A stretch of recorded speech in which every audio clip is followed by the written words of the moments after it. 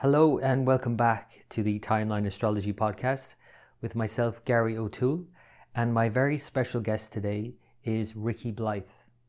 Ricky is an astrologer based in the UK with over 30 years of experience, and she's just released a new book, The Nth Degree. The Nth Degree describes how both zodiacs, sidereal and tropical, work. And I think you'll really enjoy this interview. I did. And also being a part of this, what I think is a movement. I've been looking at both zodiacs for years and always wanted to know, how can they both be correct? How can you have two zodiacs that are both correct?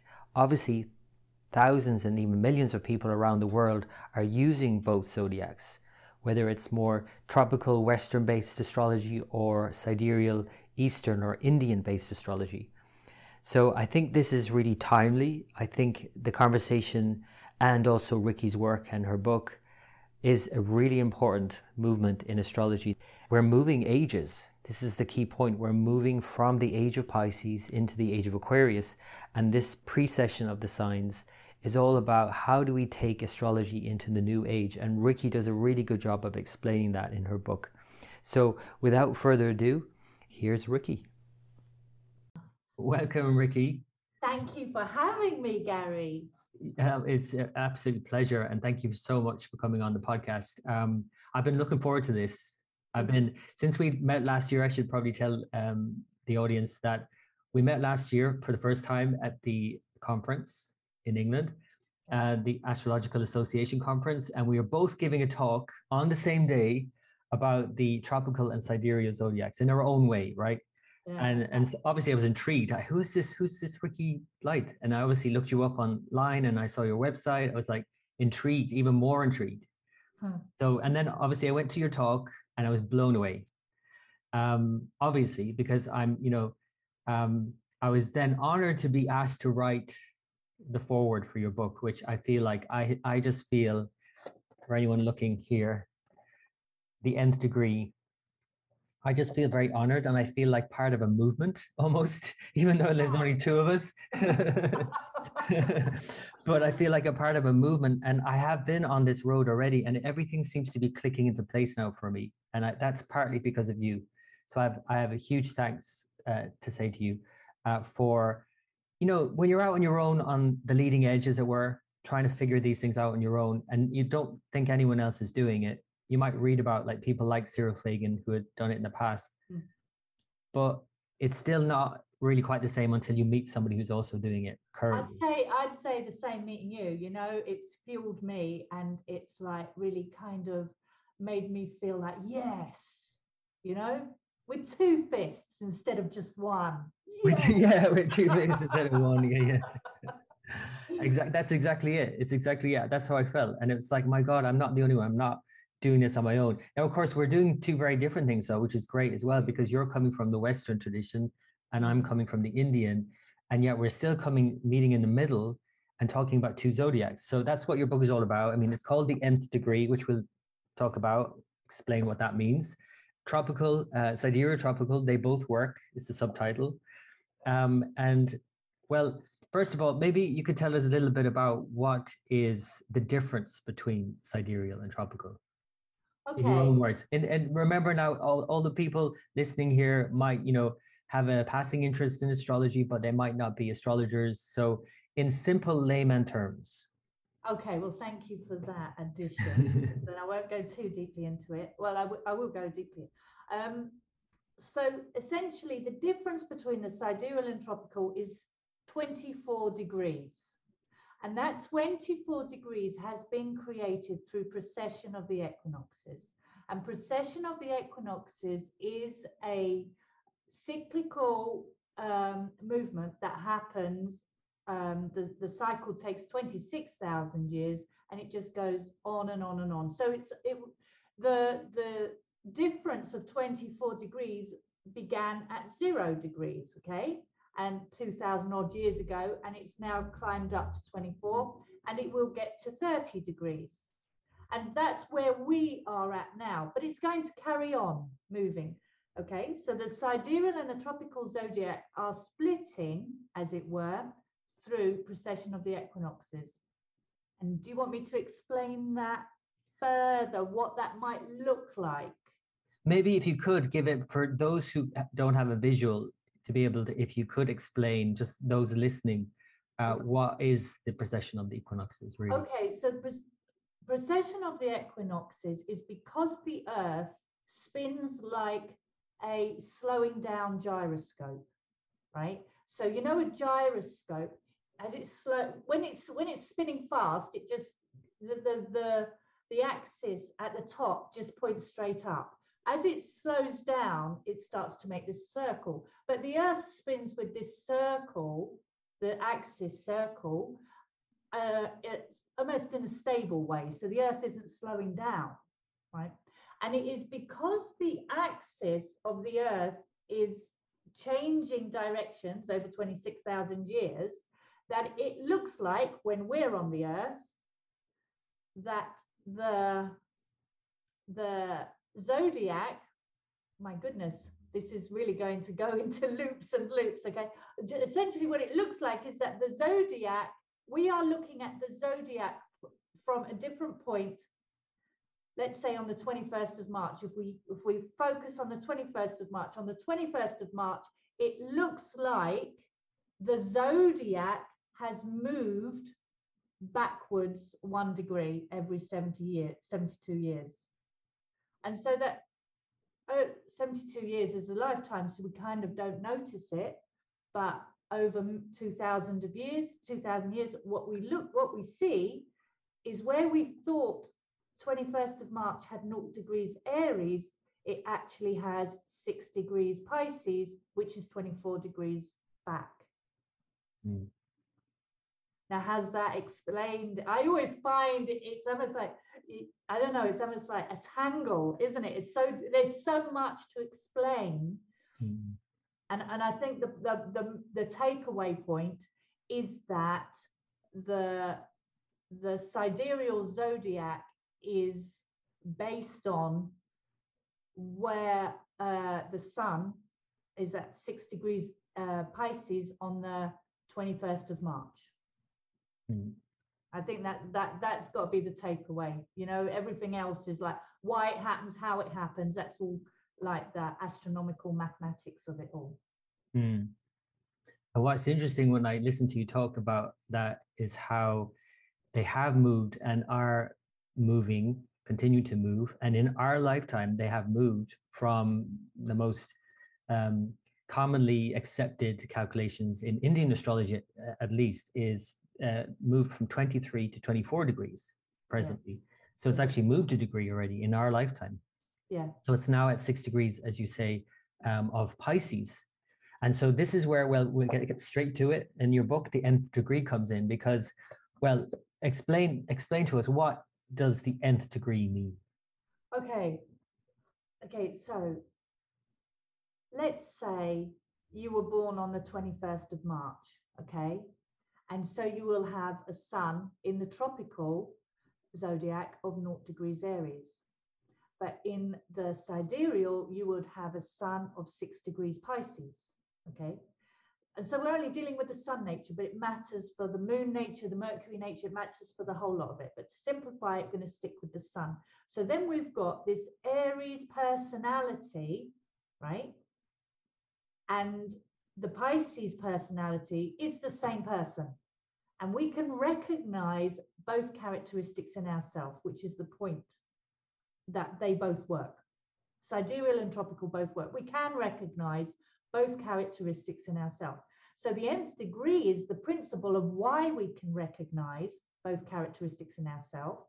And so that is because Pisces and Aries characteristics are kind of like a protected characteristic. They're important. There are some characteristics that are important.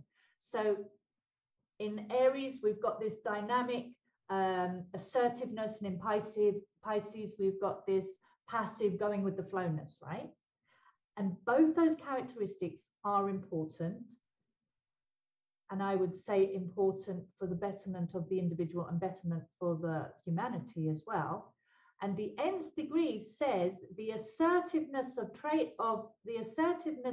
Aries naturally flows into passivity. And this is in the same person. And that works by simply imagining a simple situation that an Aries person is going, right, I'm going to do this, I'm going to do this, I'm going to ring this man, I'm going to get this done, I'm going to do this. And then they've done everything they wanted, I don't know, to sell 1 million books or something. And then they go, I have done everything I can.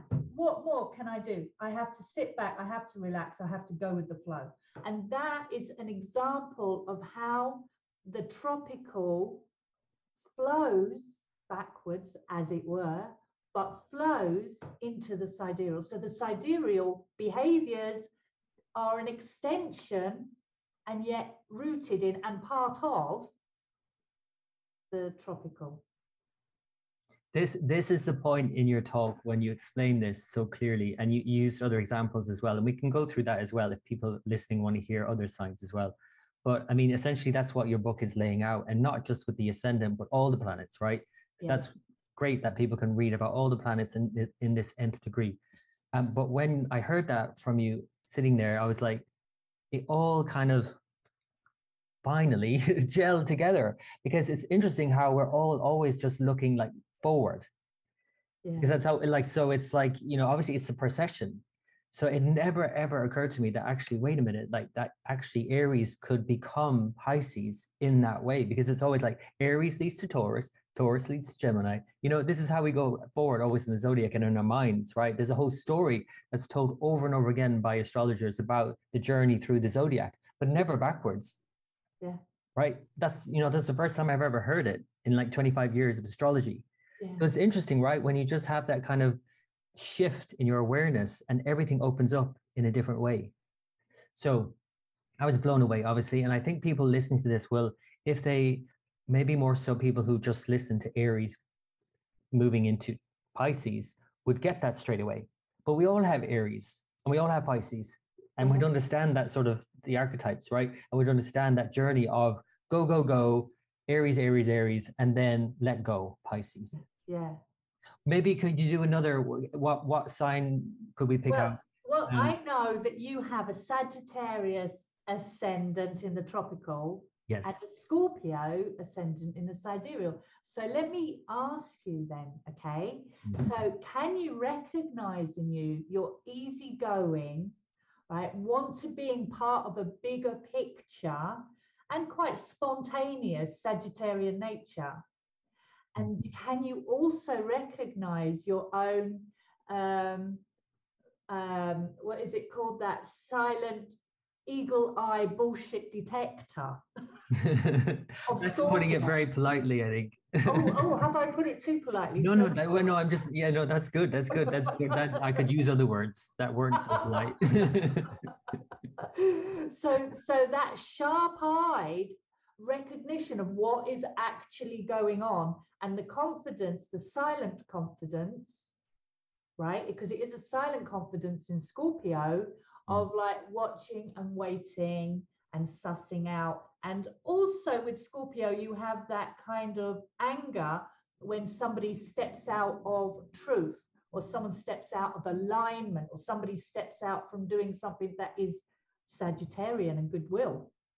So you see how the Sagittarian nature flows into the Scorpio nature. You know, the Scorpio Absolutely. nature comes out of having the root Sagittarius nature. Absolutely. It's like the images that you're using there are really apt for me, because in terms of like the eagle soaring, you know, and the freedom of Sagittarius, but then like the eagle eye is swooping, diving down for its prey, right? In like the Sagittarius story, because both are going on in me. I just so happen to have the very late degrees of Scorpio rising as well. So it's like on the cusp pretty much.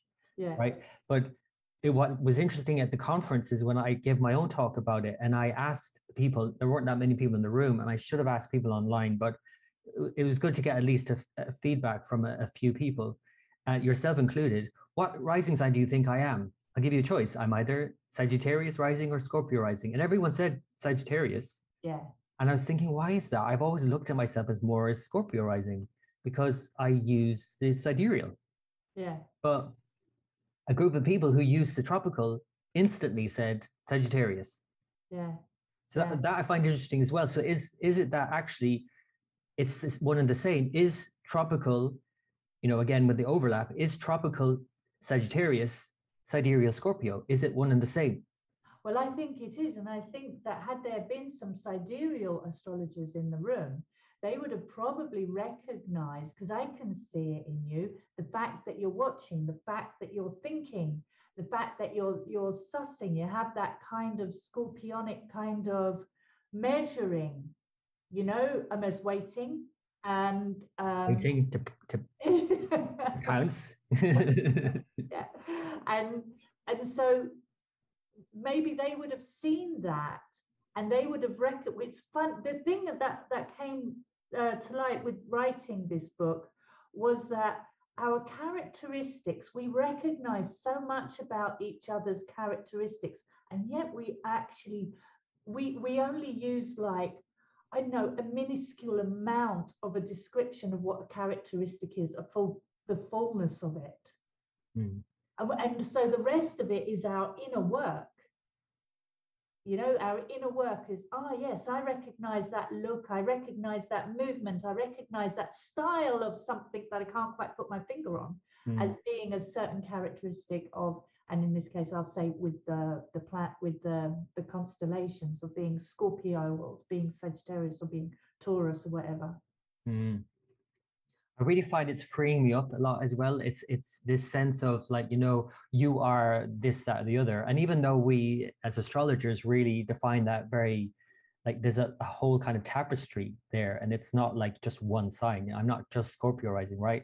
But even so, it's like, it's so freeing to kind of not be pigeonholed. You know what I mean? And just kind of flesh out the image or in your mind's eye, whatever, it is you're perceiving.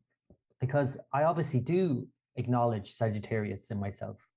And it's like, that is there too. But I acknowledge all the signs, because my teacher, Pearl Finn, used to always say, we're all the signs. So I always had that in my head, that we're all of them. And that we might be more some than others, or in some ways than others, but we're all of them. So I think it's very freeing, actually. Yeah.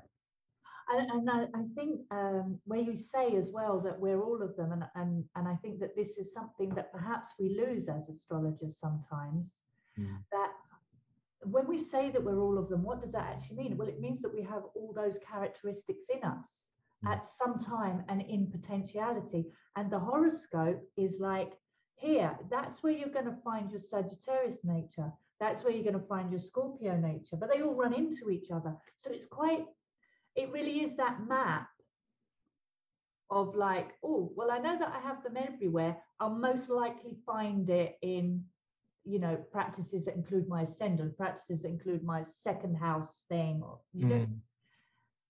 and so it's a map to find the characteristics within us. It's interesting because I've heard of a tantric technique where you can actually choose what rising sign you wish to have, and actually live your life as if you were that.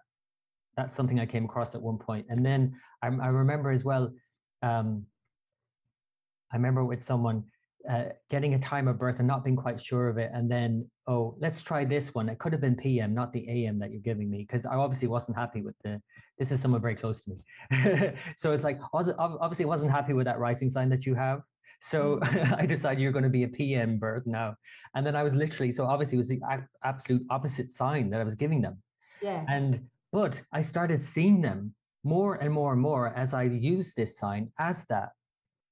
Yeah. The thing is, the reality of it is they weren't that. And obviously I had to then at some point, because they confirmed their time, put it back to AM. And it's like, okay, you are that sign. I won't say what signs they were because I don't want to offend anyone. But there's certain signs, obviously, that some people, might have an issue with, right? Or there might be, problematic. Well, like I did with my Cancerian rising. There I was, right? So I've got a Sagittarian sun and a Gemini. I thought that I had a Gemini ascendant, and I'm like, oh yeah, that's me. Like, that's really outgoing, isn't it? And you could probably see my outgoingness. Yeah. Right? Yeah. But then you find out you're a Cancerian ascendant, and I'm like, oh my goodness. Now explain to listeners exactly, because I that story you tell in the book as well, which is great, which is another thing that connects us together, because we have a similar but very importantly different story, which we'll describe after. But can you describe, like you do in the book, how you came to these two different signs? Okay, so when I began astrology, my mother said I was born at 3:50, and I mean 3:30 p.m. and or was it 3? Oh, I can't even remember what time my mum said. But anyway, that gave me a Gemini ascendant, and I really liked it, you know. And I think even my teacher was quite impressed. I had a Gemini ascendant and a Sagittarius sun. Right? It speaks of a lot of potential, doesn't it, in communication and going out there and being sociable. And I then found out I could write to the hospital and find out my exact time of birth, and they said 4:30. And there I came back with this Cancerian ascendant, and it was like, oh my goodness, I really remember the sinking, you know.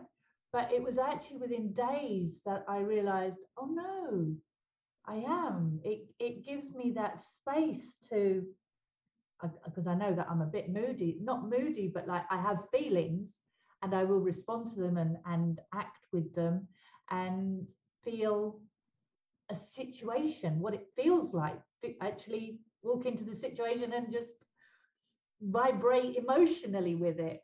And so I realized that the Cancerian ascendant to me was very real. But I realized too, I also recognized the Gemini ascendant. And so I had to bring those two together somehow. And it was also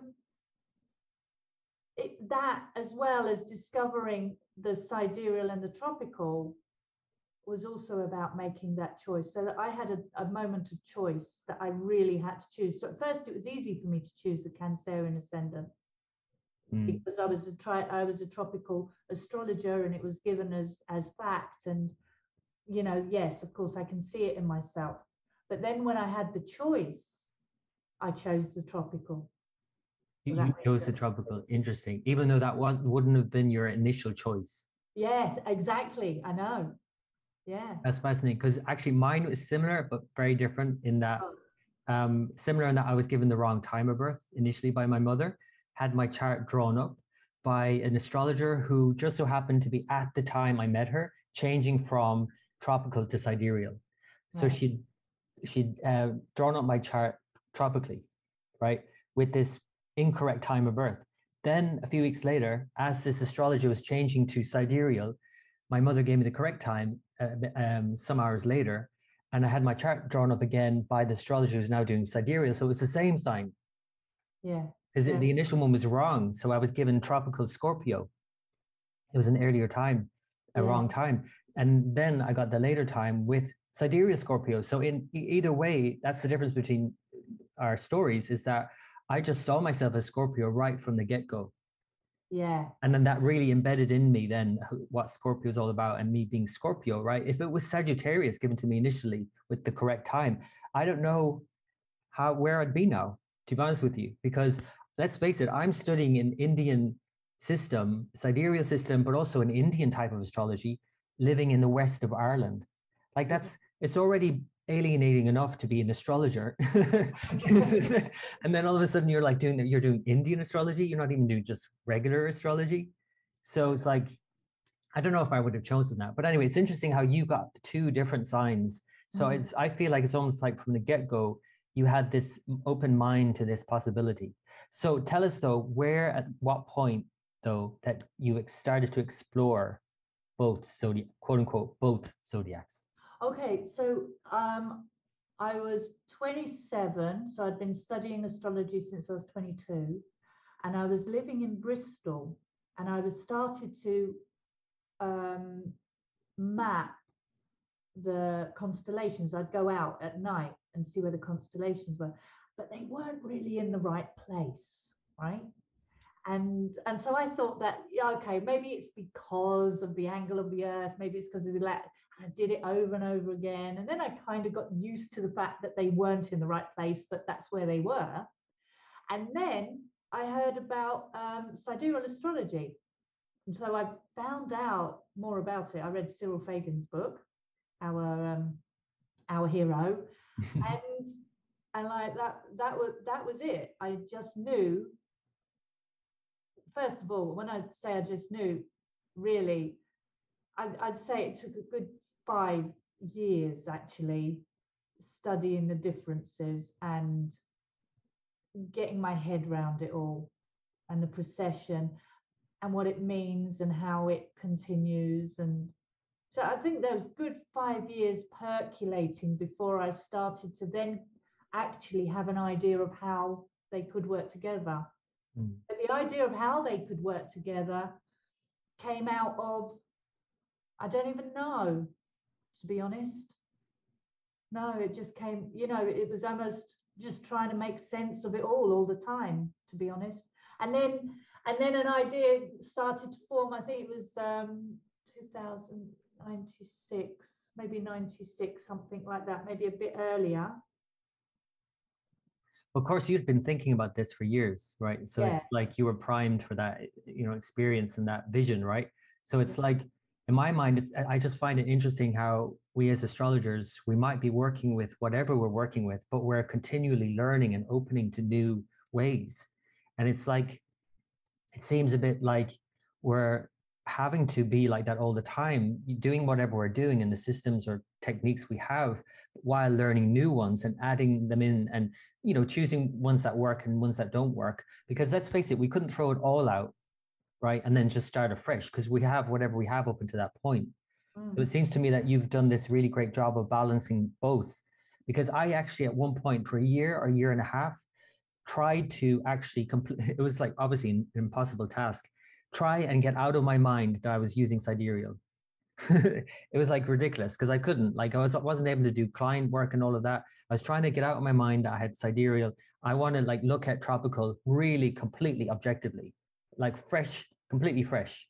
Yeah. But I couldn't because I was so indoctrinated, or whatever you want to call it, or so practiced in the sidereal system and the Indian approach, that I just couldn't, and I had to give it up. So when I came across your work, of course, then it's like, well, I don't have to completely give it up. I can incorporate it, and that's what I find that's really useful for this work. The thing though, the next question, the most obvious question people are going to be asking, I'm sure, listening to this in their mind, is how though, practically, can we apply this? Because yeah, it's great to be saying, we've got all of the signs, and we've got this sign, and that sign becomes the nth degree and all of that. But how can we apply that? Or do we have to?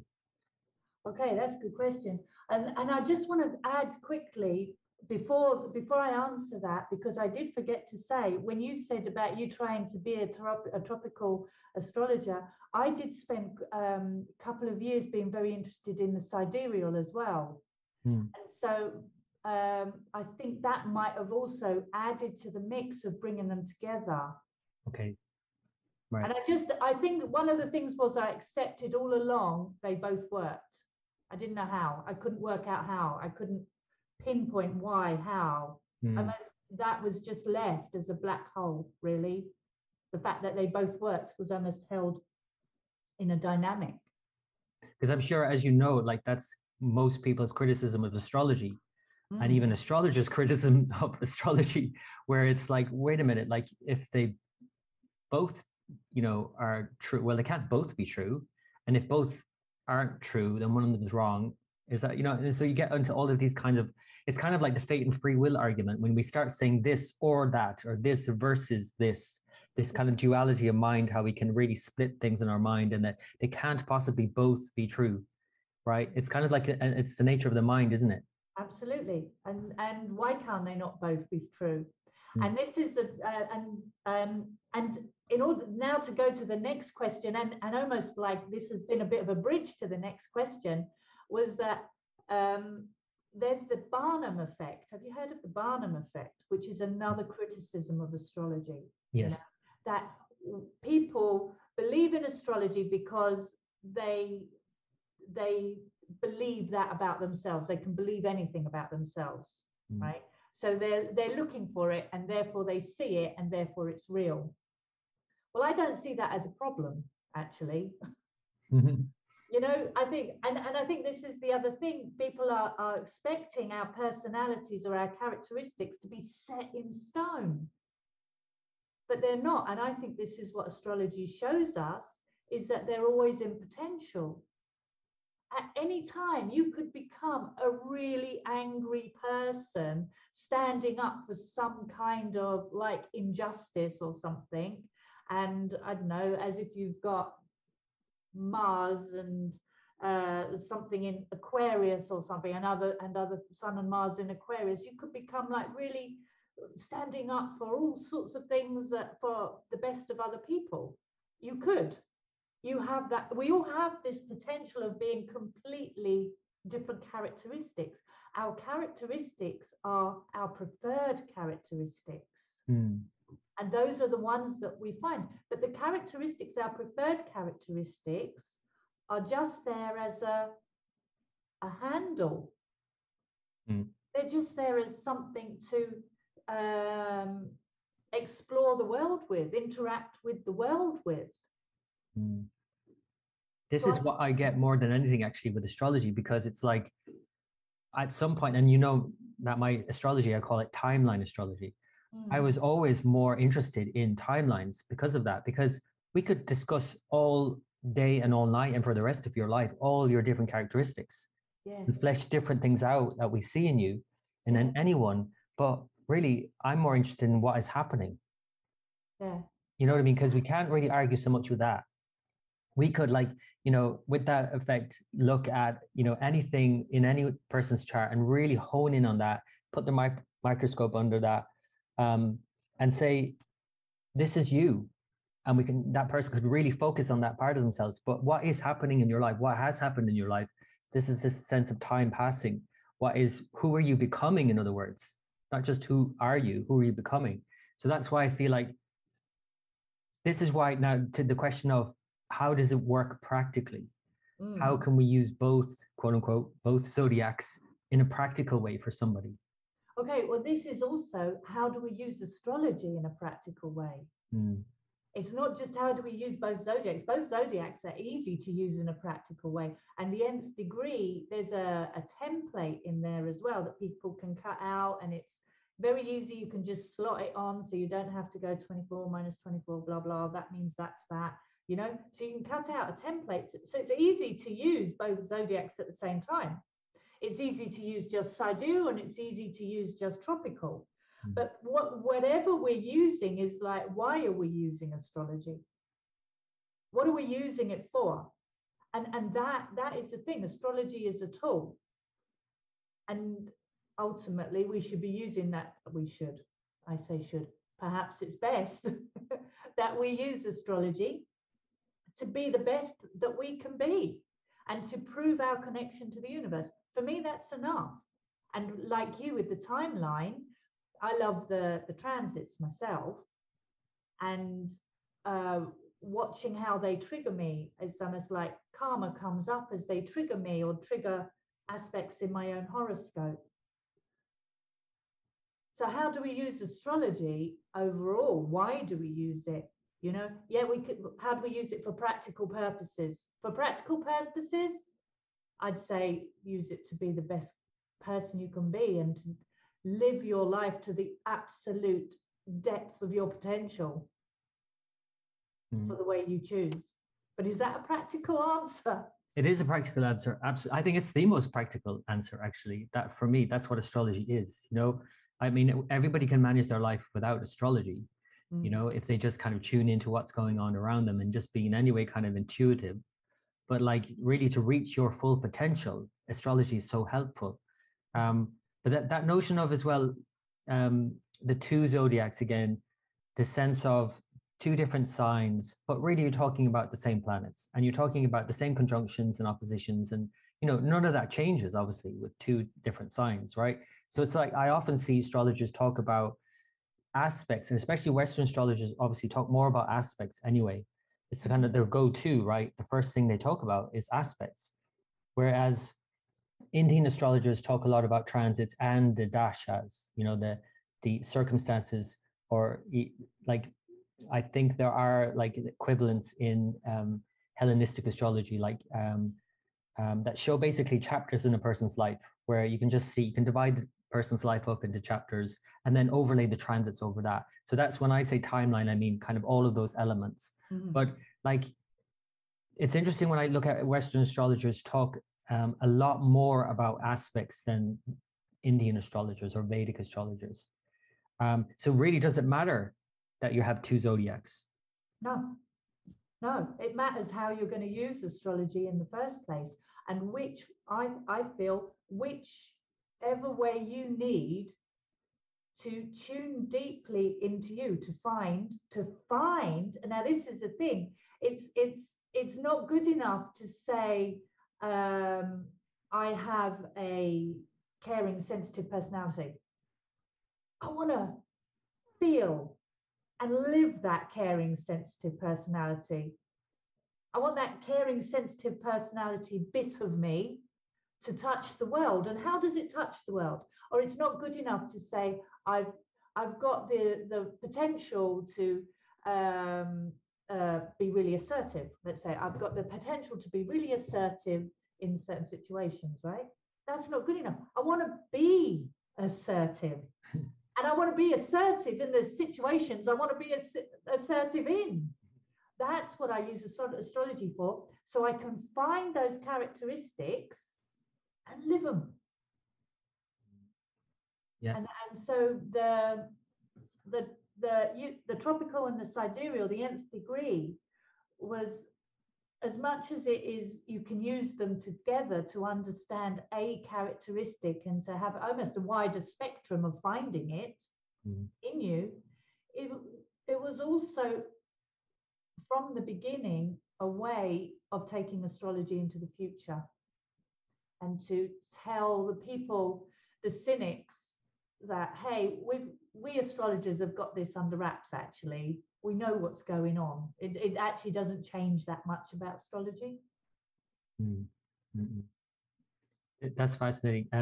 Because I mean, it's a mute argument, really, and I think that when you see people, cynics and critics of astrology who haven't even bothered to research what astrologers are doing, yeah. It's quite it's a bit disappointing usually. But one of the things I want to ask about now, again bringing it back to the more practical, is the title of the book, The Nth Degree, but also this concept of the distinctions, where you have 24 of them and you write about 24 distinctions in the book. So I want to hear about that, because I think that's where it's kind of what it comes down to, this book, right? Okay. What are the 24 distinctions? Okay, so as we know, the 24, and it's quite a coincidence that there are 24 distinctions and the separation of the sidereal and the tropical 24 degrees. But as I mentioned in my book, maybe that synchronicity is because now is the time to find out. But essentially, the 24 degrees of a precessed, of a tropical sign that has been precessed, right, is a distinction. So the 24 degrees from 0 degrees Aries to 6 degrees Pisces, right, is a distinction. And then we've got the part that is 6 degrees Pisces, that is still 6 degrees Pisces, which is actually the end degrees of Pisces in the tropical, but it's Pisces, old and new Pisces. So that's another distinction. So the distinctions are alternate: 24 degrees, 6 degrees, 24 degrees, 6 degrees, 24 degrees, 6 degrees. Okay. 24 degrees is where you've got the old tropical sign and the new sidereal. And the 6 degrees is when you've got the old tropical and the new sidereal when they're still the same. Okay. So those are the 24 distinctions. I find this fascinating as well, the language you're using, which is again really helpful, because you're talking about old and new. But what's interesting is when you use old for tropical, because then that's what it is really, and new for sidereal. Whereas people who study sidereal, it's almost like you're doing this kind of hokey cokey sort of thing in the past. You know what I mean? But like it's actually new in that sense, in terms of what's happening with the precession. Yes, yeah. Because the sidereal, they like. Actually, I've just had a thought. I'm not going to go there because otherwise I'm going to. Have you? Have you skirted around a tangent? Have you? I'm not going going to go there. So the siderealists are very traditional. Yes. Right. Yeah. It seems like old and traditional, and it's like thousands of years old because it's like this system that's, but then the tropical is like new and up to date and shiny and brand new. In our minds, that's kind of, well, in my mind, that's what it would be like. But in actual fact, astrologically, astronomically, it's the other way around. As you say, it's the old is the tropical, the new is the sidereal. Yeah. It's fascinating. So in terms of the sidereal and the tropical, and we talked about the practicalities of that and the 24 distinctions, and again, the quote unquote 2 zodiacs. Can you explain? I think listeners will be like, pricking their ear up, thinking, when is she going to talk about like this sign? I want to understand. Like in the concept, it just sounds great. And even when I went to your talk, I left the talk kind of thinking, yeah, that's, oh my God, I just really get it. And then I went back to my room in the hotel and I was like trying to think and sit down with myself and think about, wait a minute, how does Scorpio again, or how does Sagittarius become Scorpio again? It's like I couldn't get my head around it then. So I was really glad to get your book then, to kind of read it again, to get it into my head. So can we maybe pick out another couple of signs so people can, let's pick up, well, you've talked about Cancer and Gemini. Let's leave that one maybe. Let's talk about Virgo, shall we say, tropical Virgo, and how it becomes Leo. Leo. Oh, okay. And I see this. I think that this is one of the sets of signs that is very obvious. And Leo and Cancer, actually, because Leo is such a strong sign. The characteristics of Leo are quite strong. And so the characteristics of Leo are, as you tell me as a siderealist, tell me the qualities of Leo. Well, the same as you would. This is the other thing about this, because there are no differences in the sign, which is interesting when we call them old and new and tropical and sidereal and all of this. But there are no differences in our attributes that we give the sign. So Leo is, as we imagine, Leo ruled by the sun, grand, royal, the center of attention, or the center of something, the central hub of a family or community, or some role of leadership, or being the center of attention in some way, and that kind of shining bright quality and regalness of Leo. I mean, I've never met a Leo, which we have to get into this question as well before we wrap it up. Because I'm looking at Leos as sidereal Leos. You're looking at Leos as tropical Leos often. Even if you're not solely doing that, but we're still seeing the qualities of Leo, of being proud and regal and all of that, right? So that's what I think about. Maybe let's park that for a minute, that question of how can we both be looking at, with 2 different zodiacs, the same person? Well, you see, I'm saying the thing is, right, so say go back to the Virgo and the Leo, right, and we can see how the Leo quality of the Virgo quality are attached. You see the quality that we're looking at, the Leo quality that we're looking at, and you're saying regal, shining, center of attention. I'd add creative as well, that kind of confident and spontaneous nature that is able to just be itself in the moment. Okay, or might choose that in creativity or something. So it's very much, a Leo tends to like that being presentness, and so that those Leo 9 qualities, right, are actually attached, right, to the Virgo qualities. So, but if you take the Virgo qualities of meticulousness and perfectionism, order, and optimization as well, right? So you've got optimization in work or tasks or body and health, everything, So let's take those kind of qualities and we kind of roll it into one word, right? So we would roll it into the word of Virgo, but like we're taking it all apart now. So we're unpacking Virgo and we're going to use, let's say optimization and perfectionism, okay? You've got somebody who's literally, if you're being optimizing and perfecting, right, you're literally going, that needs to go there, that needs to go there, that needs to be done then, that needs to be done then. You're actually ordering the world, aren't you, right? And the same characteristic of that is almost like, well, why are you ordering the world, right? And it's like everything is now sorted. And so almost the joy of Leo comes up, right? Everything is sorted. And so like, whew, I mean, you know yourself when you've ordered your world, you can almost go, wow, that's nice. Whoa, I am the king. Imagine when you're cleaning your house, right? Cleaning your house, right? Or you've got a room and you go, right, I'm going to make that part my workspace. That part is where I'm going to sit down and have my cup of tea in the morning. And that part is that I'm going to put everything in boxes. And then you sit in that room after you've put everything in order and you go, this is my palace. This is my castle. You have that Leo feeling. Yeah. And it's the feeling, it's separating the feeling from the actions, or the sense, the state of mind, separating the state of mind. And it's an extension. That's what I'm saying. It's an extension.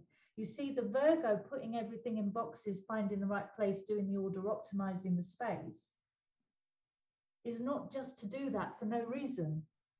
You know, and you know why I brought up this? Will you just read my chart, Ricky? That's all I want you to do. This is all about me, obviously, because I have Moon in Virgo, tropical Virgo, and sidereal Leo. Yes. So I have Moon in the old Virgo and new Leo, and everything you said makes complete sense. Not just to me, because everybody has these qualities, right? Everyone knows that when you are very orderly and you put something together and you work on it and you're really precise and you get it done, what do you want to do with it? You want to show it off. Yeah. You know what I mean? So it's like, and I'm forever making lists and I'm always really orderly and I'm really tidy, Moon in tropical Virgo. But I am a bit of a show off too, Moon in Leo, and I like to perform. There's a performance part of me that is there too. And if I hone in on that, I can really accentuate that. You know what I mean? And I wouldn't be able to do like all the things I do if I didn't have that Moon in Leo. I'd just doing the research, you know? Not only that, if your Moon in Leo, if you think how much you like to be the attention with the Moon in Leo, I bet when you look, before you're actually being the attention, you've probably organized in your head, in your mind, you might have even arranged the space in a certain way so that like whatever space you're going to be in to be the center of attention is just so. You probably imagined how you're going to do it. You've probably sorted things out and prepared some words, prepared some ideas, whatever. You've probably done the Virgo work already. Yeah, and then some.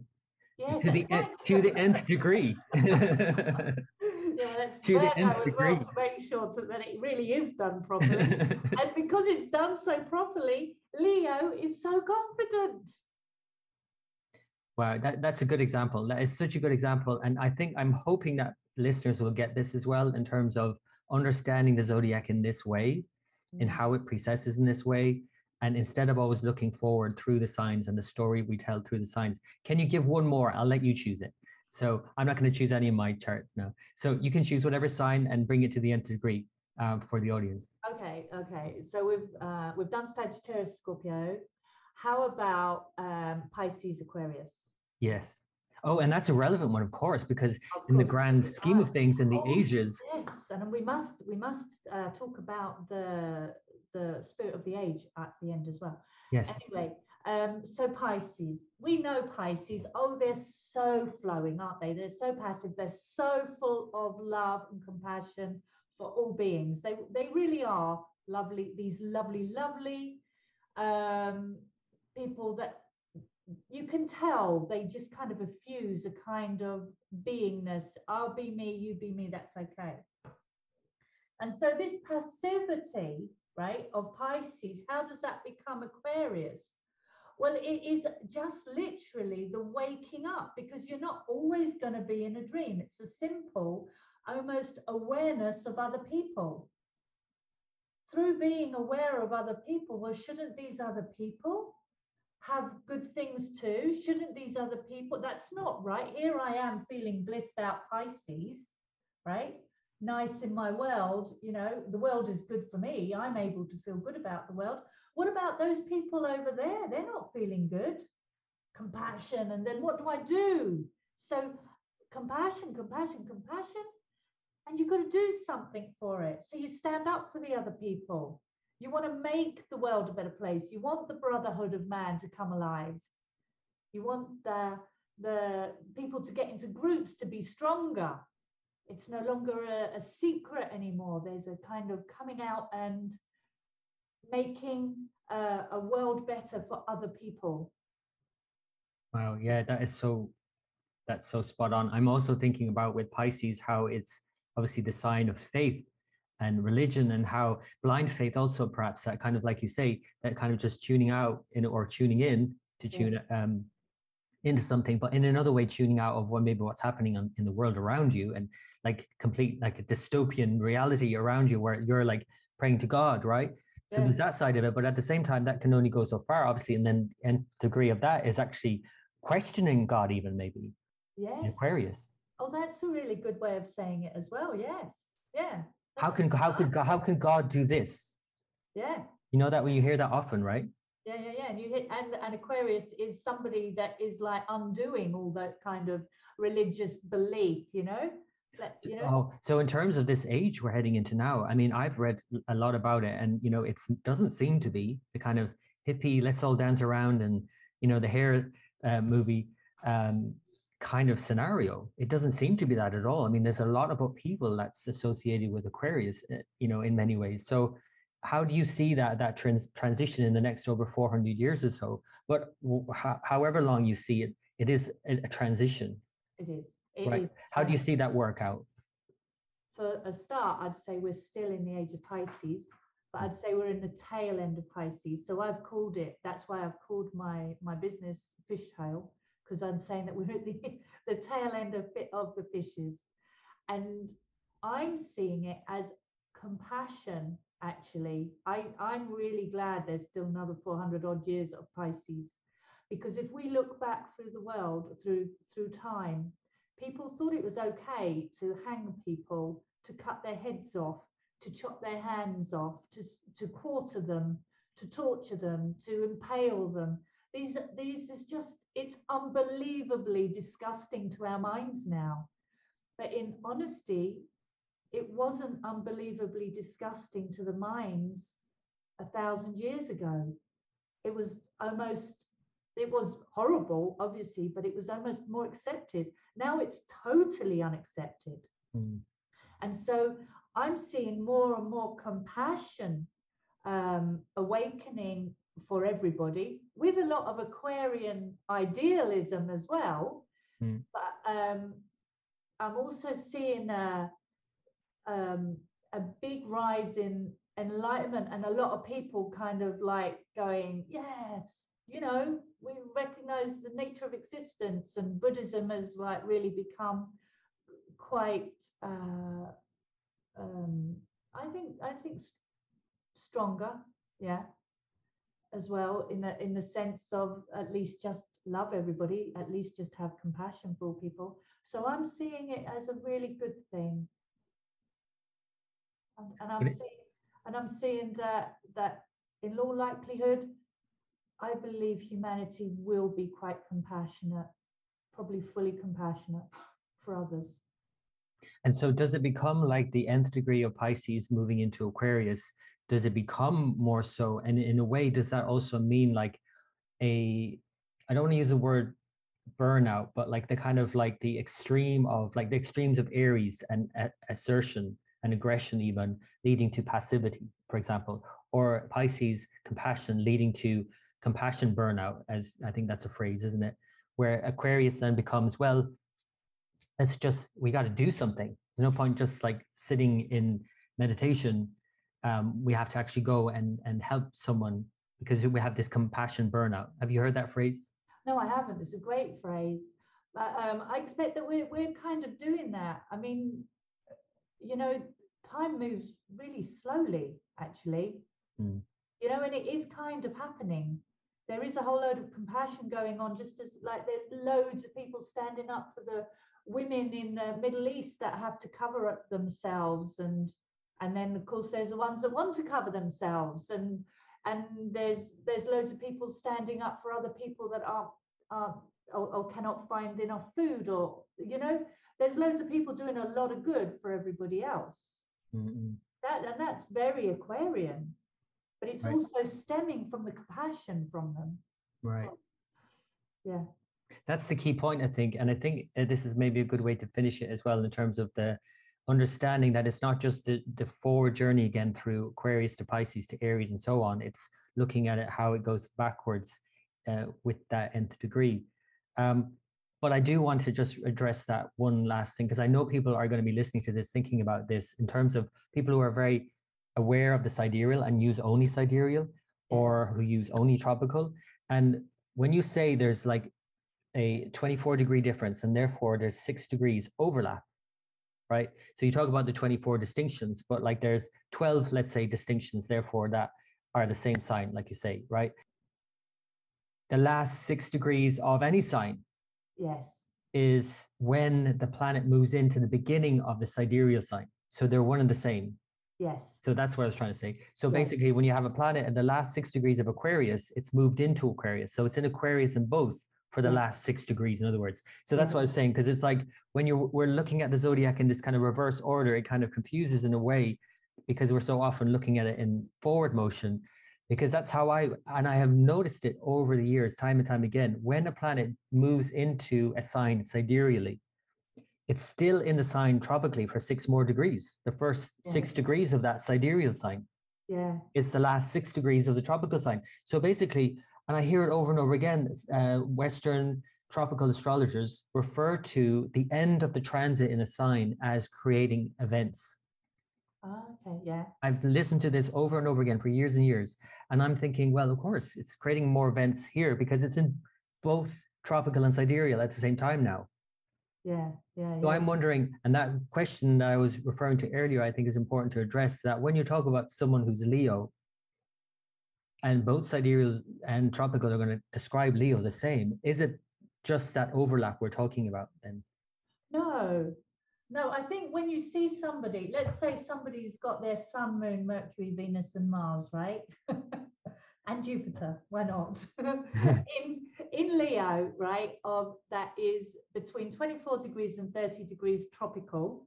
Okay, and it would be 1 to 6 degrees sidereal, yeah? Right. And so say that somebody has got all these leonine qualities, we go, wow, that person is just pure Leo, you know, so magnanimous, really shining. Those qualities are there at the beginning or the end of a trait. Say, for instance, with the Virgo, old Virgo, new Leo, you'll see the Leo qualities after they've done the tidying and the ordering, or you see the Leo qualities before they are at home with their family and settling in with their family and their friends. So what I'm saying, that Leo quality is attached to its own, so it's either doubly Leo quality or it's attached. So we're talking about a quality as if it's something that can be touched, but it cannot. Yeah. No, but you've made such an important point. Like that is really, really where the crux of it, in a way, what you're talking about here, and in how you're going to be able to help, tropical and sidereal astrologers come together, understanding those distinctions as you write about in the book. That's it. That's the crux of it, right? Yes. Yeah. A sense of like Leo, the nth degree of Virgo becoming that latter part of Leo, or the beginning part of Leo, and how you tie that back into Cancer and the family. So how they're all, it's like there are no lines in the sky. That's right.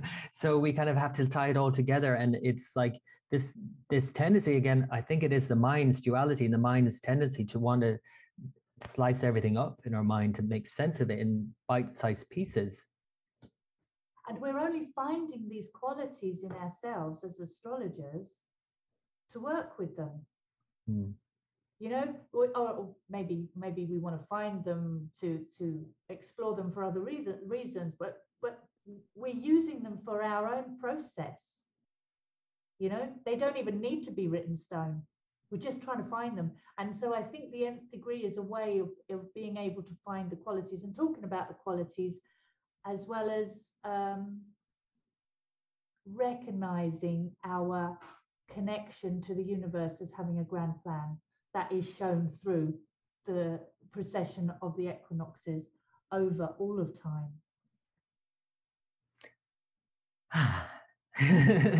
That feels like to me like a nice bow that's wrapped up this subject in like what is a very complex subject, and you make it sound really easy, but it's obviously not. And I'm sure listeners are going to be trying to wrap their head around some of this, but like that's I think what good teachers do when you're in their presence. They just give it to you and you're like, okay, that makes sense. But then you go off and you're like, oh, wait a minute, what did she say again? So I'm gonna, that's something we have to. It's an ongoing dialogue, I think. But to wrap this up today, because I really appreciate you coming on, Ricky. I want to ask something about yourself. I want people to know who are listening a little bit about you. So, first question I ask people who I've never interviewed before: what would you be if you were not an astrologer? Okay. Okay. Now, I think I would have about 3 months ago. I would have always said an artist, right? But like up until the last few months, I have discovered making videos. I love making videos. I think I'm artistic. I think I'm creative. So I think being making films, I think I'd like to be. Yeah. If I wasn't an astrologer, but then I can barely imagine it. It's been such a deep part of my life. Who would I be? Who would I be if I didn't have astrology? Yeah, no, of course. And I couldn't either, but it's a good thing to think about as well in terms of what would that be? Because, and of course you are making videos. I am, so you can obviously do that and still be an astrologer. But I always find it interesting when people tell me what they would do otherwise. And some people would say the same. It's like, how I couldn't even, it's not like a job you do. It's like, well, I can easily just get another job. This is not a job. It's a vocation. It's a way of life. It's much more.